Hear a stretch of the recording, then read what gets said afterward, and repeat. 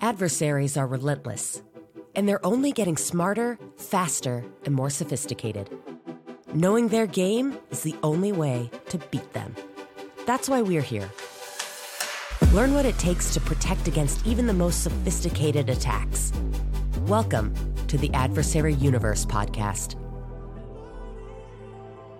Welcome, everyone, to another episode of the Adversary Universe podcast. I'm Cristian Rodriguez, and today we have some pretty interesting topics. In fact, we have a guest speaker that I will introduce very shortly, but we're going to spend some time digging into the alphabet soup of cybersecurity compliance and regulations, from everything from the SEC, and we're not talking about the football reference. We're talking about the Securities and Exchange Commission.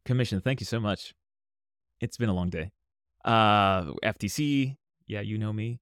CISA, you name it, right? We're going to demystify a lot of the most recent regulations that are coming about as it relates to compliance, reporting, and you name it. And yeah, we're going to get into some interesting topics that I think is kind of top of mind, given some recent activities that we're seeing, even from a slight change in the direction of some adversary tradecraft. And so this is the Adversary Universe podcast, and naturally, as we cover some of these topics that hopefully you haven't stopped listening or hit the stop button because you heard the term regulation or compliance or even SEC. Hopefully you can understand why this is so relevant to this concept of adversary tracking. So with me today as my special guest, it's none other than Mr. Drew Bagley. He's our VP and Counsel for privacy and policy, and you do all the cool stuff, right? You're talking to the people that matter, Drew. So welcome to the show first and foremost. We're really excited to chat with you today. Thanks so much for having me. Always fun to hang out with you, Cristian, and you are one of the people who matter. So that's why I'm here. Oh man, you know what? This is like the second compliment I've had this morning. This year. This year, actually, exactly. Yeah. I wasn't, well, yeah, I wasn't trying to brag, but yeah, this year. So, what's going on? All right, I think we've been seeing some interesting articles posted recently as it relates to some changes in the way that specifically the SEC has brought on some new policies around the way that publicly traded companies report ultimately what is a material breach. And I really want to get into that concept or the definition of what that means. And so I think, I was thinking about this earlier. I posted something on my LinkedIn profile not long ago on, hey, here's some weekend ideas. And one of them was contemplating exactly what a material breach is. And I kind of came up with this analogy, right? Just to add a little humor to this concept of, you're at this family barbecue and, let's just say the SEC is like your nosy Aunt Martha. And in the past, if you accidentally burnt one of the burgers, right? Or several of your burgers, right? AKA cybersecurity incident, you may whisper this to like your cousin Joe and be like, hey man, I totally messed these up. And you both take a swig of whatever beer it is that you're drinking, which by the way, should be a sponsor, right? Here would be a great opportunity for us to say, hey, this is, brought to you by, Falcon Malt Liquor. We should have Falcon Malt Liquor. We did have a CrowdStrike wine, remember? Yeah, I do remember that. There was a Cabernet, right? Yeah, that's almost right. a decade ago. Yeah, exactly. That's right. But okay, so you whispered to your cousin, and then now though, that was kind of it. That was the incident that was reported, right? Like, hey, we have a bit of a burnt burger, and we're good to go. But now let's just say the SEC regulation is like Aunt Martha saying, she's making this decree that any barbecue blunders must be announced to the entire family in a state of embarrassment. And you have to give every family member a very detailed email about why you burnt the burgers. And you also have to send it to all distant relatives that you've never met. And so I feel like this is an interesting, and you have to do it immediately within a very short amount of time, right? Otherwise you're going to be, publicly flogged. And so I want your take on, okay, what does this really mean, right? These SEC regulations on the reporting a material breach within 4 days, which is a very, very short amount of time. And that definition itself, I think, is something that it seems, and maybe I'm missing something, but it seems a little ambiguous. I'm not sure if there's a true definition to what a material breach is based upon the SEC's perspective. And then I know that there's also some congressional opposition on this as of recent, on whether or not this is actually going to pass. And so I really want your take, and maybe if you could share with our listeners, what you've been observing, what type of potential impact we see as it relates to how this changes the industry, the amount of 8Ks that are probably going to flood the market and so forth. And, let's make this a good conversation on why this matters and what we should be cognizant of. And then we'll talk a little bit about some of the adversaries. Absolutely. Have we ever had a back now? Never. Not this year.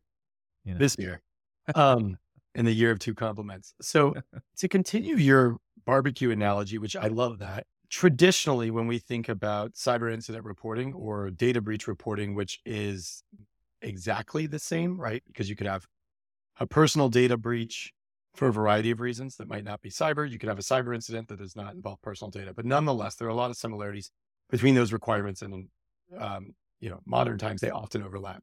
Well, if we think about those types of requirements that have been on the books for decades, and then we think about the SEC one, traditionally at that barbecue, maybe the person burning the burgers or the person discovering that the burgers are burnt needs to tell one person there. Yeah.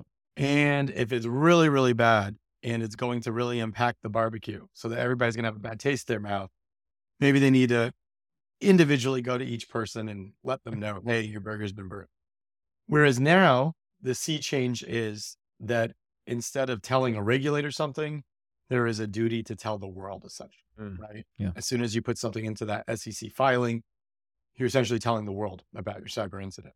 So to play on the analogy of then you're telling not only everyone at that barbecue, but every extended relative around the globe about how bad those burgers were.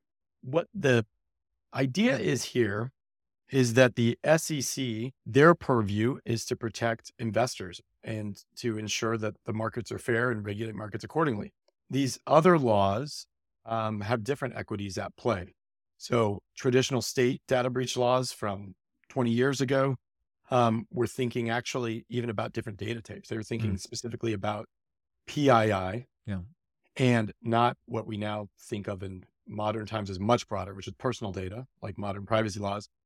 So even that, the scope was a bit different in addition to what you had to do if you had an incident being different. Now, what's particularly interesting, though, is that you have organizations now that are public companies that will fall within the purview of the new SEC regulations going into effect on December 15th and December 18th. I'll get into what goes into effect when in a moment. Okay. But you have those, and then you have other entities that might also be critical infrastructure entities that could fall under CISA when that goes into effect next year. So that's a critical infrastructure, cyber incident reporting act.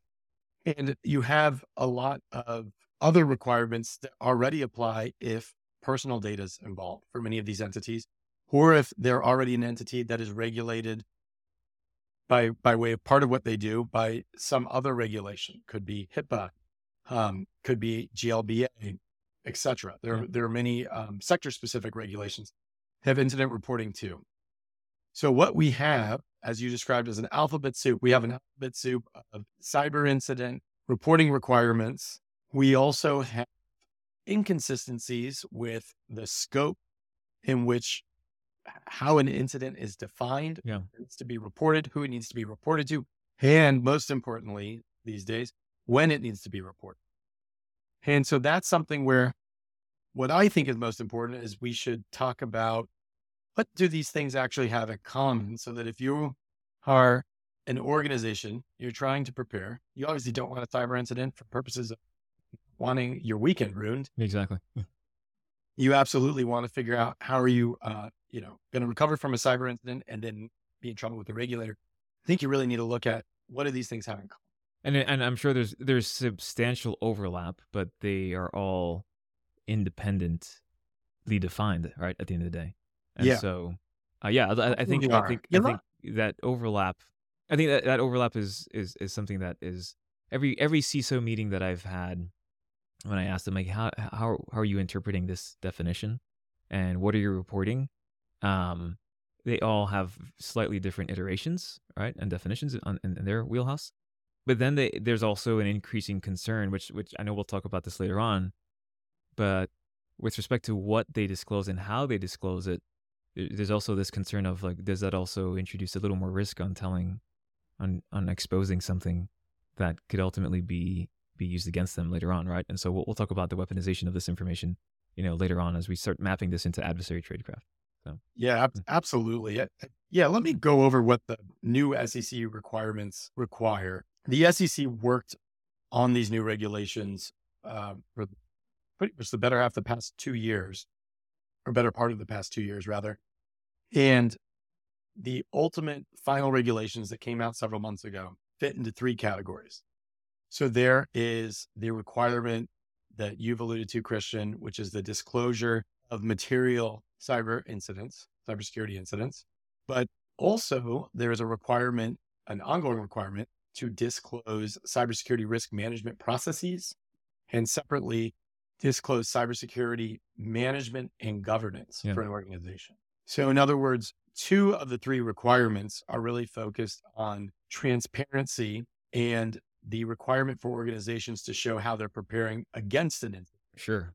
And then there is that one requirement that if you have an incident and it rises to the threshold of being a material incident, then there is a duty to report that through SEC filings, which again are a lot different than just telling a regulator about something or telling the affected individuals. Sure.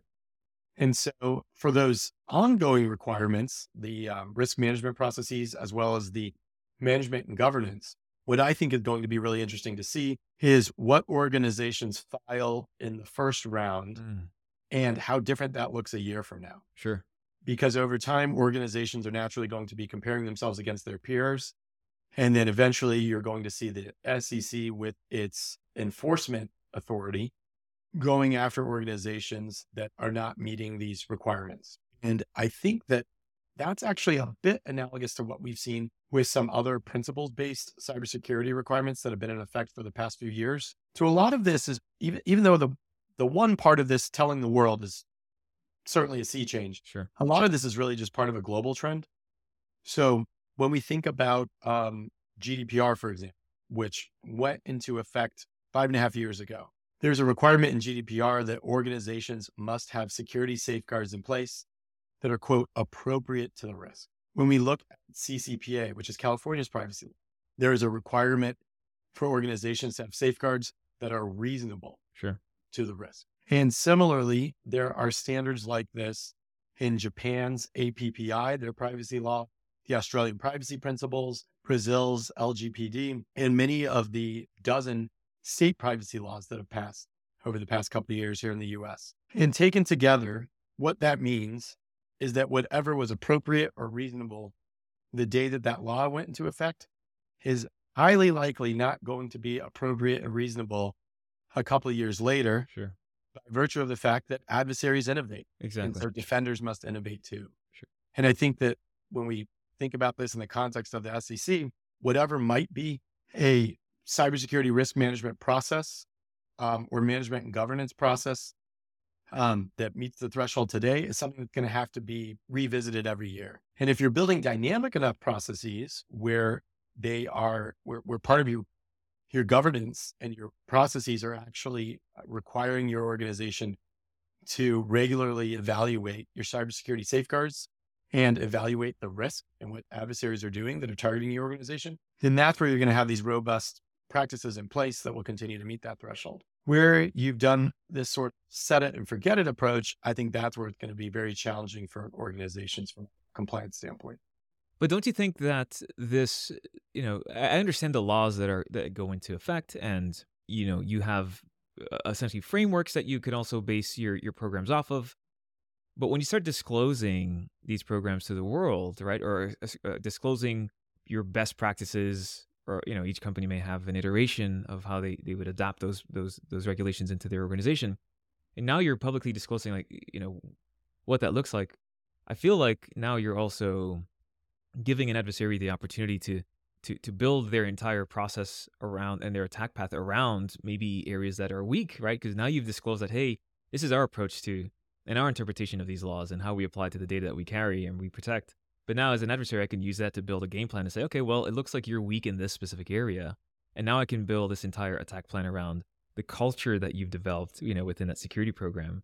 And that doesn't seem that I don't know if I necessarily agree with it. I know we're not going to get into like debates, and I do want to talk about what this disclosure means in terms of the opposition in Congress right now. However, it just seems that, while the laws make sense and that's always been fine, but not to say like I'm going to take my best practices and show you the results of that and make it public for the world, right? Yeah, I think fortunately the requirements are not so prescriptive that you have to literally detail Everything. every single Sure. Yeah. cybersecurity safeguard you have in place. So that's a fortunate part. So I think instead, I think two of those three requirements, we'll separately discuss the materiality requirement, but I think that's incentivizing demonstration of having a robust cybersecurity program in place. And I think there are already some analogies to that for certain sectors where for a long time, for example, organizations regulated by GDPR would, on their customer agreements or their data protection agreements, need to disclose which technical and organizational measures they have in place to protect data from the customer they're getting the data from. This is more analogous to that in the sense that you still have to disclose, you have to be specific enough to show you're covering different areas of security, but not so specific that you're giving a full roadmap.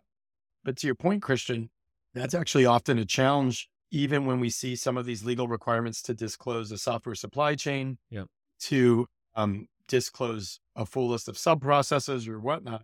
You might be an organization that has your own security buttoned up.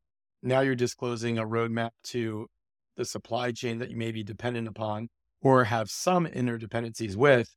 And the question is whether there's robust security in place at each one of those vendors, and whether or not disclosing that in an organized way is something that could be helpful to an adversary. And that's where, with these SEC requirements, you're certainly not needing to disclose all of your vendors or anything. Yeah. I think, let's talk a little bit about the weaponization of this, right? Because I think if you're not aware of this, there was a group, an e-crime group that ultimately weaponized this disclosure policy. So they basically they provided evidence, and they basically submitted a complaint, right, to the SEC saying that, hey, we breached this enterprise, this company, and they failed to disclose the fact that they've been breached. And here's the evidence, right, that we've been in there. This is like someone just broke into your house, and then you're getting in trouble because your security system wasn't good enough.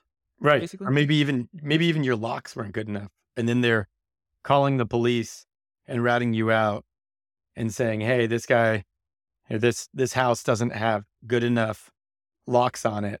This person is being negligent. They should be in trouble. I think it also creates this fear, right, of saying like, now I have almost this triple extortion, opportunity where adversaries, if for our listeners that have heard, hopefully you've listened to our ransomware and extortion episode, where adversaries are basically trying to monetize their efforts through any means possible. So that includes, launching a piece of ransomware or really taking all of your data and holding it hostage and extorting you to say either you pay us, or we'll give this information to the world, and you'll suffer from a variety of compliance violations and regulation violations, right, based upon this breach.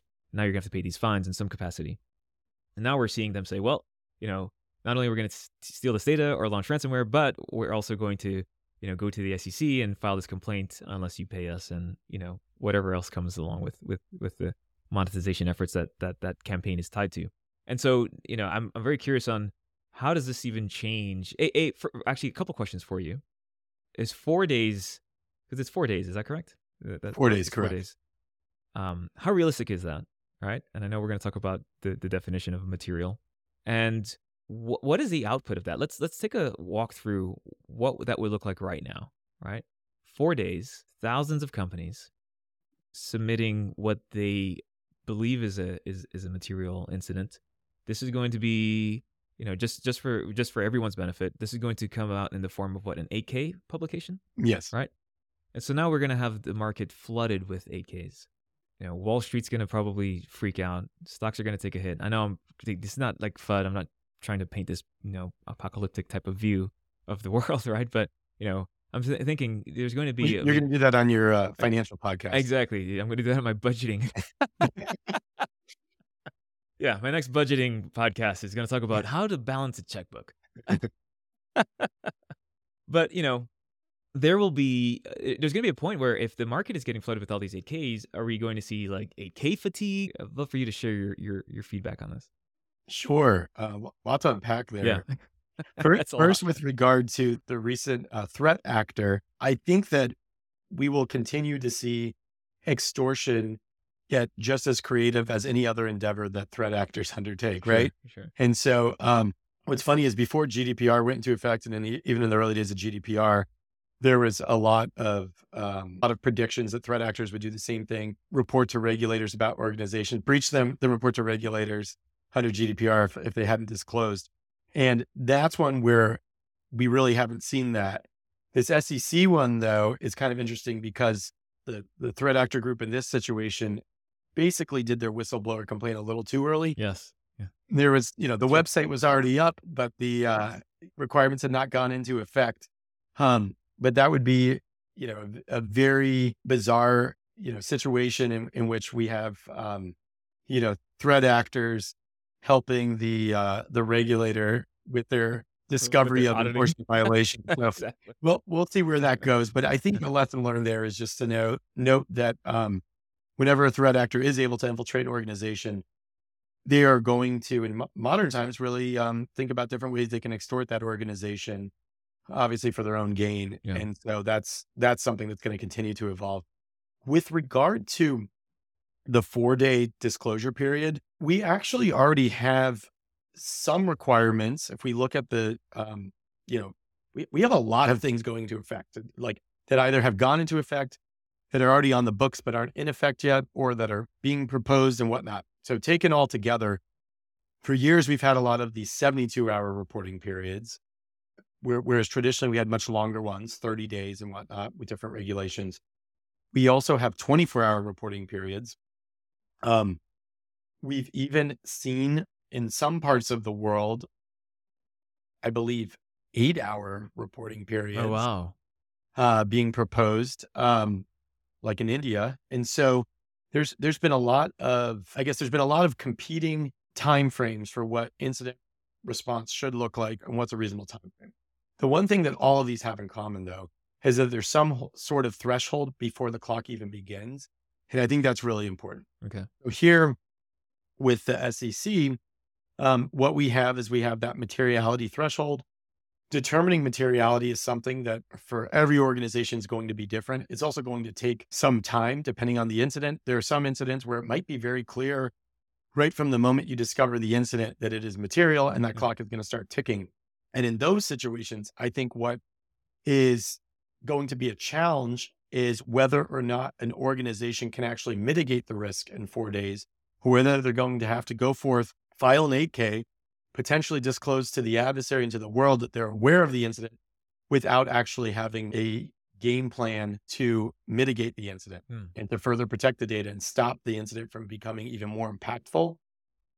That's something that I think is going to be very challenging for certain organizations. There's other organizations where even if the incident's material, because of the fact that they've been able to effectively stop the bleeding before they need to disclose, this is something we're sure there are going to be concerns about reputational impact and all these other things, but there's at least not going to be a further challenge to their cyber posture. And those are the types of things that are being debated right now by supporters and critics alike, is whether or not this is something that could have a further detrimental impact when an organization is facing an incident. Sure. And frankly, whether or not there are going to be resources that are going to be pulled from mitigating the incident to go work on disclosing the incident, because that's something that's going to take a lot of resources. But I think that the way that organizations would set themselves up for success naturally is putting a lot of time and resources and investment into stopping incidents from happening in the first place. But furthermore, ensuring that if there is an incident, it's not game over. Yeah. Meaning that, Cristian, if you look at a lot of what you talk about and you emphasize on the show, is that a lot of incidents today leverage some form of legitimate credentials, don't use any malware. And therefore, organizations that have visibility into the identity plane, in addition to endpoint, in addition to network, in addition to cloud, are going to be better suited to ensure that it's not game over merely because there's some sort of initial infiltration. Yeah. Whereas an organization that's only watching one of those planes, is not going to be as well suited. So I think that's really important, putting that investment there up front. The other thing that I think is important is for organizations to figure out now, not when they're having the incident, who is going to determine materiality in their organization, how that's going to be determined, Interesting. and what that process is, and spelling that out internally, and then running tabletop exercises. So for each organization, it's going to be different as far as which executives are involved, how that works. But what is important is to ensure that they have the, basically a process in place whereby first information is being collected from all the right people, and that where appropriate, lawyers are involved in those early days in directing the investigations. And then that the right business leaders are involved in ultimately making that determination, briefing the board, et cetera. And so that's something that, with other processes that have had to be in place with impact assessments, organizations have had to figure that out ahead of time. That's something where that's even more important now with these SEC requirements. And for a lot of organizations, they already would have to figure out materiality for other things anyway. And now they other regulations apply that same thing to cyber incidents. So you're saying essentially the definition of a material incident should already be defined with other regulations that they're mandated by to begin with, right? Well, yeah, materiality is always going to be subjective in a sense. Subjective to a specific organization. Sure, So for example, you could have a cyber incident where from a security perspective, a CISO might not think that the incident in and of itself had a high impact, meaning maybe only one endpoint was infiltrated, the adversary did not move laterally, etc. Well, what if that beachhead that the adversary got ended up being a system that actually had all of the invoices for that organization and put the organization at a standstill? From a security perspective, we stopped the adversary from moving throughout our network. This is a security success. Yeah. From a materiality threshold, perhaps they've shut down the whole business because they hit the right endpoint. Yeah. If it was, an organization that perhaps it was not relying upon, cloud infrastructure for their invoicing or something like that. Sure. Or even if you think about some website defacements we've seen over the years, oftentimes we'll think about those and we'll say, maybe there was a WordPress vulnerability, adversary got in, everything was very well contained. But nonetheless, if that website was defaced in a way that reduced confidence you're for impacting a the period business. of time, even depending on the time of day and what's going on with the market, that's something where there could be a market or a material impact. Maybe not, maybe so. Interesting. But in other words, there would be assessments that would go into that would not just be cyber. You'd be looking at the business impact, communications impact, what's going on with the ability to, help your customers, your constituents, whoever they are during that time period. So that's where I think it's really important to ensure you have all of your stakeholders looking at or being part of the process from the beginning, and then looking at this materiality assessment, and then also have the key decision makers that you're going to designate to ultimately take all of those inputs and make that decision. No, that's actually very interesting. Actually, I want to touch on this. As I mentioned earlier, there is some opposition for this new SEC regulation. I know that there's a bill that was submitted, and I think there's something that was submitted in the Senate. It's called the Senate Joint Resolution 50. And basically there's a reference to, or rather the argument is based on the Cyber Incident Reporting for Critical Infrastructure Act of 2022. Is it CIRCIA? CIRCIA? Is that how you say it? CIRCIA? That's how we call it in the Beltway. Oh, okay. You guys are way too cool for me in Jacksonville. So yeah. Right? Vegas. Yeah, Jax Vegas. But it was passed by Congress and signed into law in March of 2022. And so the argument is that there's already a tremendous amount of appropriate regulations, right, for cyber incident reporting defined within that act. And this is just kind of overkill. So very curious on your opinion, like, what are you seeing, right? Are companies just saying, listen, this is already being done via this act that was submitted about a year ago or a little over a year ago? Why would we want to now follow this new regulation by the SEC? Sure. I think those things are related, but they're not interchangeable. And so with both CIRCIA as well as the SEC, we at CrowdStrike have submitted public comments and been very engaged in both debates as they've been bringing those requirements to fruition. And so CIRCIA is designed to apply to critical infrastructure operators. And part of what the rulemaking process has been for CIRCIA over the past 2 years is to even define what an incident is, what should be the timeline during which an incident should be reported, to the regulator. And that's one that, again, fits more of that traditional mold of reporting to a regulator rather than telling the world. The SEC requirements are much broader. So there certainly is a Venn diagram of overlap because you have many critical infrastructure providers that are also public companies where they're going to have to comply with both. But then you have so many public companies that are not critical infrastructure entities where therefore CIRCIA would not be applicable at all.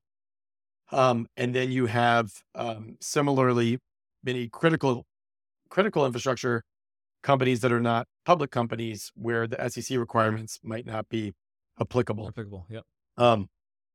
And so that's where they're related in that sense. However, one of the arguments has been about sequencing, meaning that part of CIRCIA was this requirement to create the Cyber Incident Reporting Council, the CIRC, that would look at how to harmonize already pre-SEC competing cyber incident reporting requirements that have existed for years.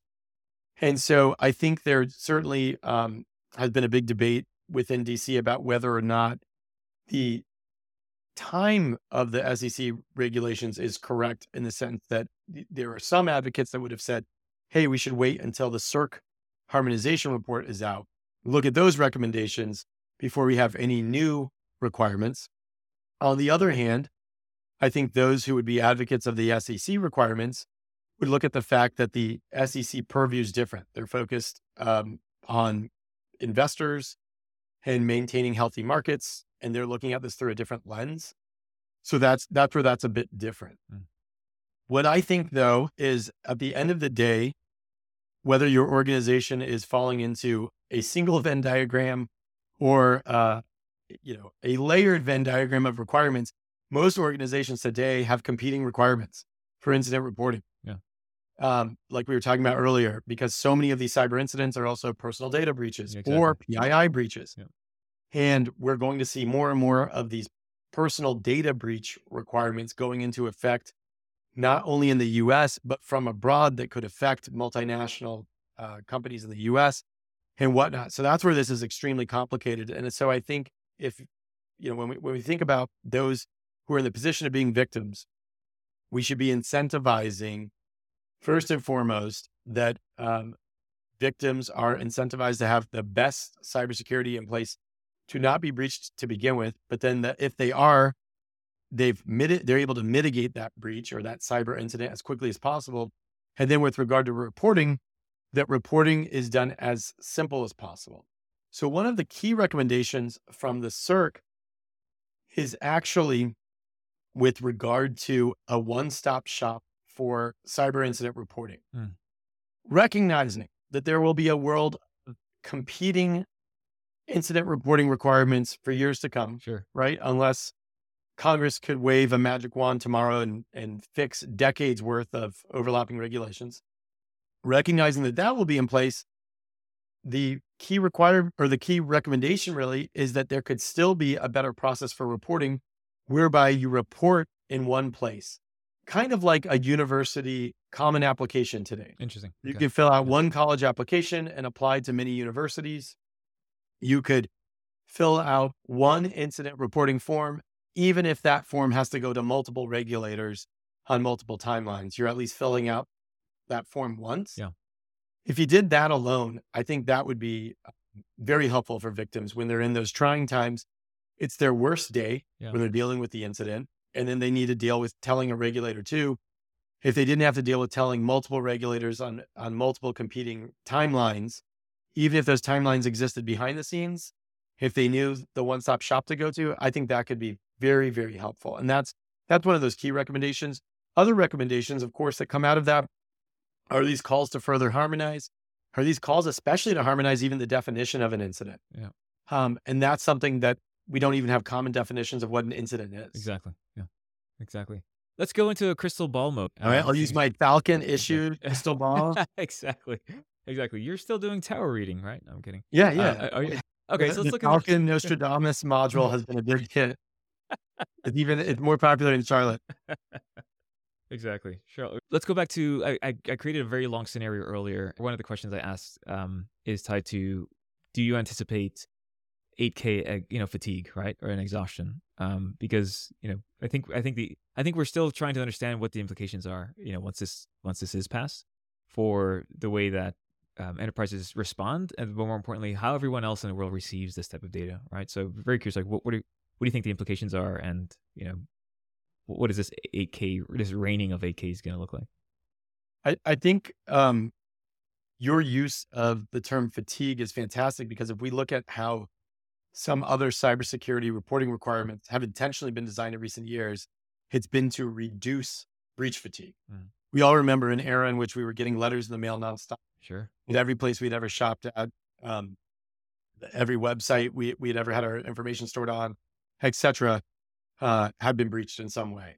And then things started to tighten up, where we started to only get that individual notification if it was something that really affected us and we needed to take some sort of action. I think that naturally, with those thresholds that have gone into place where they're usually impact-based, we've seen a lot of positive changes with that, where we are, as individuals, notified of high impact situations, but we're not notified of every single potential cyber situation, which would have no impact potentially on us. I think here that materiality threshold is going to be interpreted very differently from organization to organization. So this first year, as we look out to 2024, we're going to see a lot of variation. Yeah. So you might see some organizations disclosing, where another organization facing the same exact fact pattern would make a completely different decision. Sure. So I don't know that we're going to necessarily see, disclosure left and right in ways we have not seen Before, in years past. Yeah. I think for many organizations, instead, they're going to take a pretty cautious approach in assessing what materiality is when there is an incident. So they're obviously going to be weighing, reading what does this regulation mean? What does the letter of the law mean? We need to comply with the law, with this notion of, well, we don't want to over disclose and freak out our investors and have the opposite effect. If this is something we've truly contained, it actually is not having an effect on our customers, those whose data we hold, or would not affect our future business, should not therefore affect our shareholders. So you're really going to see, I think, some challenging decisions made early on, where organizations are going to be guessing a bit. Yeah. Organizations that have a very good methodology in place are going to feel very confident, and that's not going to feel like guessing, because they'll have that in place. They'll have something they feel is defensible. But I think for organizations that have some sort of incident and haven't done their homework, they're gonna feel like they're taking a risk, no matter which way they decide to disclose or not disclose. And then eventually, you're going to see some SEC enforcement actions that I think are going to make very clear what is not compliant. Yeah. And what is something where maybe there's an SEC enforcement action, and then that organization had in place something very defensible. And therefore, the way that enforcement action turns out is one in which the organization, is deemed eventually not to be out of compliance with however they approach disclosure. Then those things will be better barometers for organizations naturally to say, oh, I want to be more like organization A, not organization B. So I don't know that we actually will see disclosure fatigue. I do predict we will see more disclosure than we see now. Sure. In SEC filings. And some of this disclosure, frankly, might be from organizations that have traditionally been very responsible with other obligations they've had to report to privacy regulators or sector-specific regulators. And yet we just haven't seen the reporting, because the other laws might have a duty to report to a regulator in that situation, but not a duty to tell the world. And therefore, that's just why we haven't seen it. So I do predict we will see more, though, when we're chatting, a year from now or even 6 months from now on this topic. I think we will see more, but I don't know that it will rise to the level of fatigue, because of that materiality threshold being such that not everything is material. So many cyber incidents happen day in, day out that are not material, that are not actually overall affecting an organization in such a way. So 4 days seems like a very short amount of time. Are there any caveats here, or any other third-party influences that could change that? Yeah, actually, there is an exception baked into the rules but this is a very narrow exception. The exception is for instances in which there is a significant national security or public safety risk. And in those situations, an organization can apply for an exception to filing an 8K within 4 days. The way that the rules were worded, the rules allowed the Attorney General to come up with that criteria. And just on December 6th, the FBI, which of course the FBI is a DOJ component, the FBI released their guidance on filing for an exception, a national security or public safety exception. And as part of that guidance, the FBI also released a series of questions that organizations would need to answer as part of their submission in terms of asking for any sort of delay. And those delays certainly are intended to be used in very narrow circumstances. So I wouldn't expect those to be the norm. I expect the exception to be the exception rather than the rule. And so the rules themselves permit the Attorney General to issue a delay or permit a delay, basically, if the Attorney General determines that there is a substantial national security risk. And so if there's a substantial national security risk or a substantial public safety risk, then the Attorney General can permit the filing of an 8K to be delayed for up to 30 days. In certain circumstances, and under the rule, these are called extraordinary circumstances, the FBI, or rather the Attorney General, and I'll get to the FBI involvement in a moment, but the Attorney General could actually delay for an additional 60 business days due to substantial national security risks, but not public safety risks for them. And so on December 6th, the FBI came out with updated guidance on what this means and what public companies would need to submit in terms of information to the FBI in order for an exception to be considered. Oh, interesting. And for most companies, this probably is not going to apply most of the time. Most companies, most of the time, because these days there are so many e-crime actors that are affecting companies in significant ways.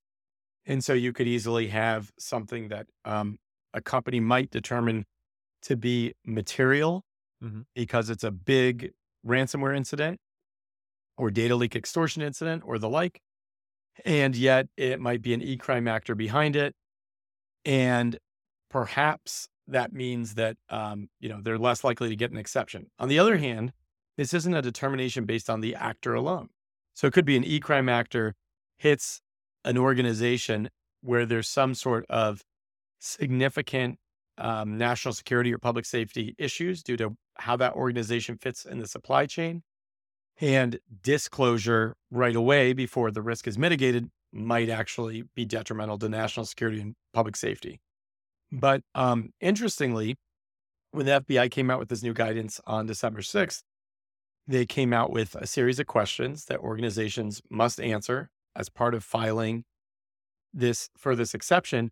And one of the questions asks about attribution to a threat actor. Very interesting. So I think this is, pretty novel, where now, in the same way we've seen lots of incentives over the past few years with other laws to leverage different cybersecurity technologies and approaches and even threat intelligence, here, I think it's going to be very difficult for an organization to complete the form, fill out all of the questions if they don't have a sense of some sort of cyber threat intelligence, or haven't worked with an incident response provider or somebody who can help them fill in the gaps when asking for one of these exceptions.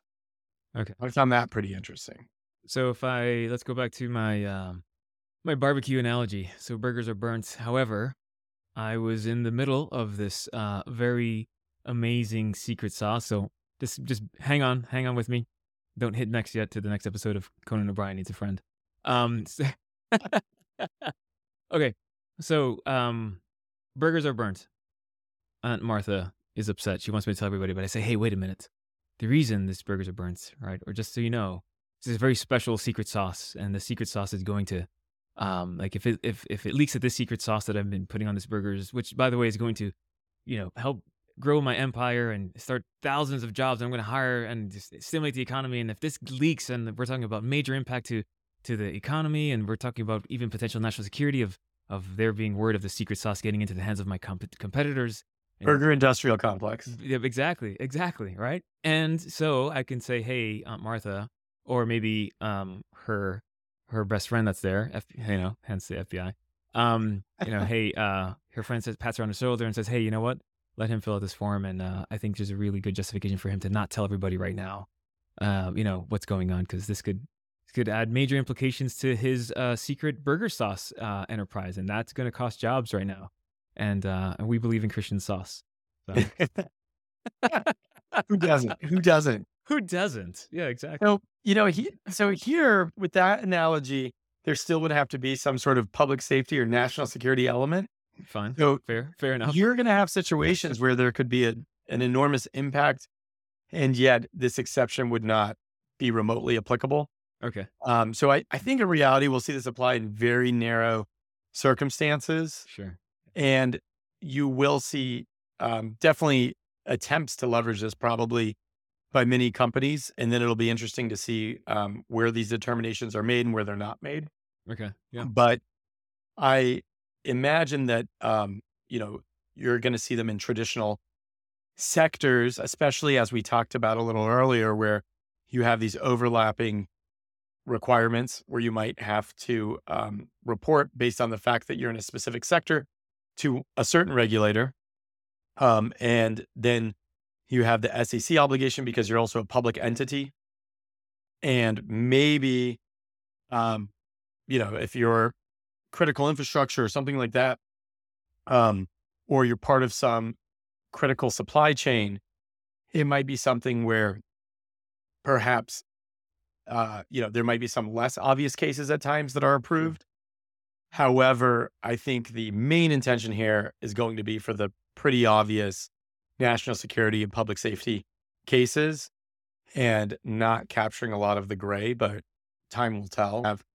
And something here that the FBI guidance is very clear on is that an organization cannot even submit a request for an exception until after they've made the materiality determination. And also, it still needs to be within that 4-day period. So you can't, which seems pretty extreme. Which seems pretty extreme. So in other words, you make your materiality assessment and you determine it's material. Well, now your 4-day clock starts, right? It doesn't start before that, but that's when it starts. But then you can't wait 8 days, not file your 8K, and then say, you know what, let's try asking the FBI if we can delay this. That's not going to work. So the FBI has made that clear. So with your burgers, it's going to you're either going to tell everybody right away, or you're going to ask for permission not to tell everybody right away. Those are essentially your two choices there. Once you've determined you've absolutely burnt the burgers in such a way that you've ruined your party. So the way the process will actually work is that basically the FBI will collect the request for an extension. Then they'll be the ones that conduct fact-finding procedures based off of what an organization has stated and the questions they've answered. And then they'll make a referral to DOJ, to Main Justice. And then DOJ will issue a delay determination and decide whether or not an organization qualifies for one of these public safety or national security exceptions. I think our listeners are probably still going to be keeping a close eye on a lot of the new correspondence that comes out. And so, regarding these regulations, and I'm sure that we'll have some follow-up episodes also that highlight maybe any updates, and then also how this impacts not only various industries, but more importantly, if we have more adversaries that are targeting or trying to weaponize these regulations, very much like the Alpha Spider affiliates have done in the past, we will keep everyone up to date on this type of activity. Yeah, absolutely. I think that's where the extortion angle could get pretty interesting, is you could see organizations that have filed an exception, gotten an exception approved, and then a threat actor could still try to extort them by claiming that they haven't done their filings within 4 days and whatnot. Yeah, that's extreme. So, Drew, what can you give our listeners, as kind of a wrap up? Like, these are my recommendations, moving into, the next year of probably a very fluid modification of not only this regulation, but probably some new laws that will probably, will pass as a result of this.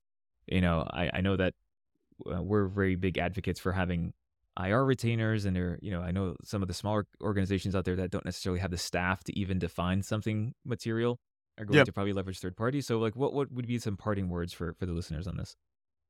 Well, one thing I think every organization needs to do is see all of this as part of a trend. So we had just a little over a month ago, the New York Department of Financial Services issue their final set of new cybersecurity requirements. So many organizations might need to comply with those in addition to the SEC rules.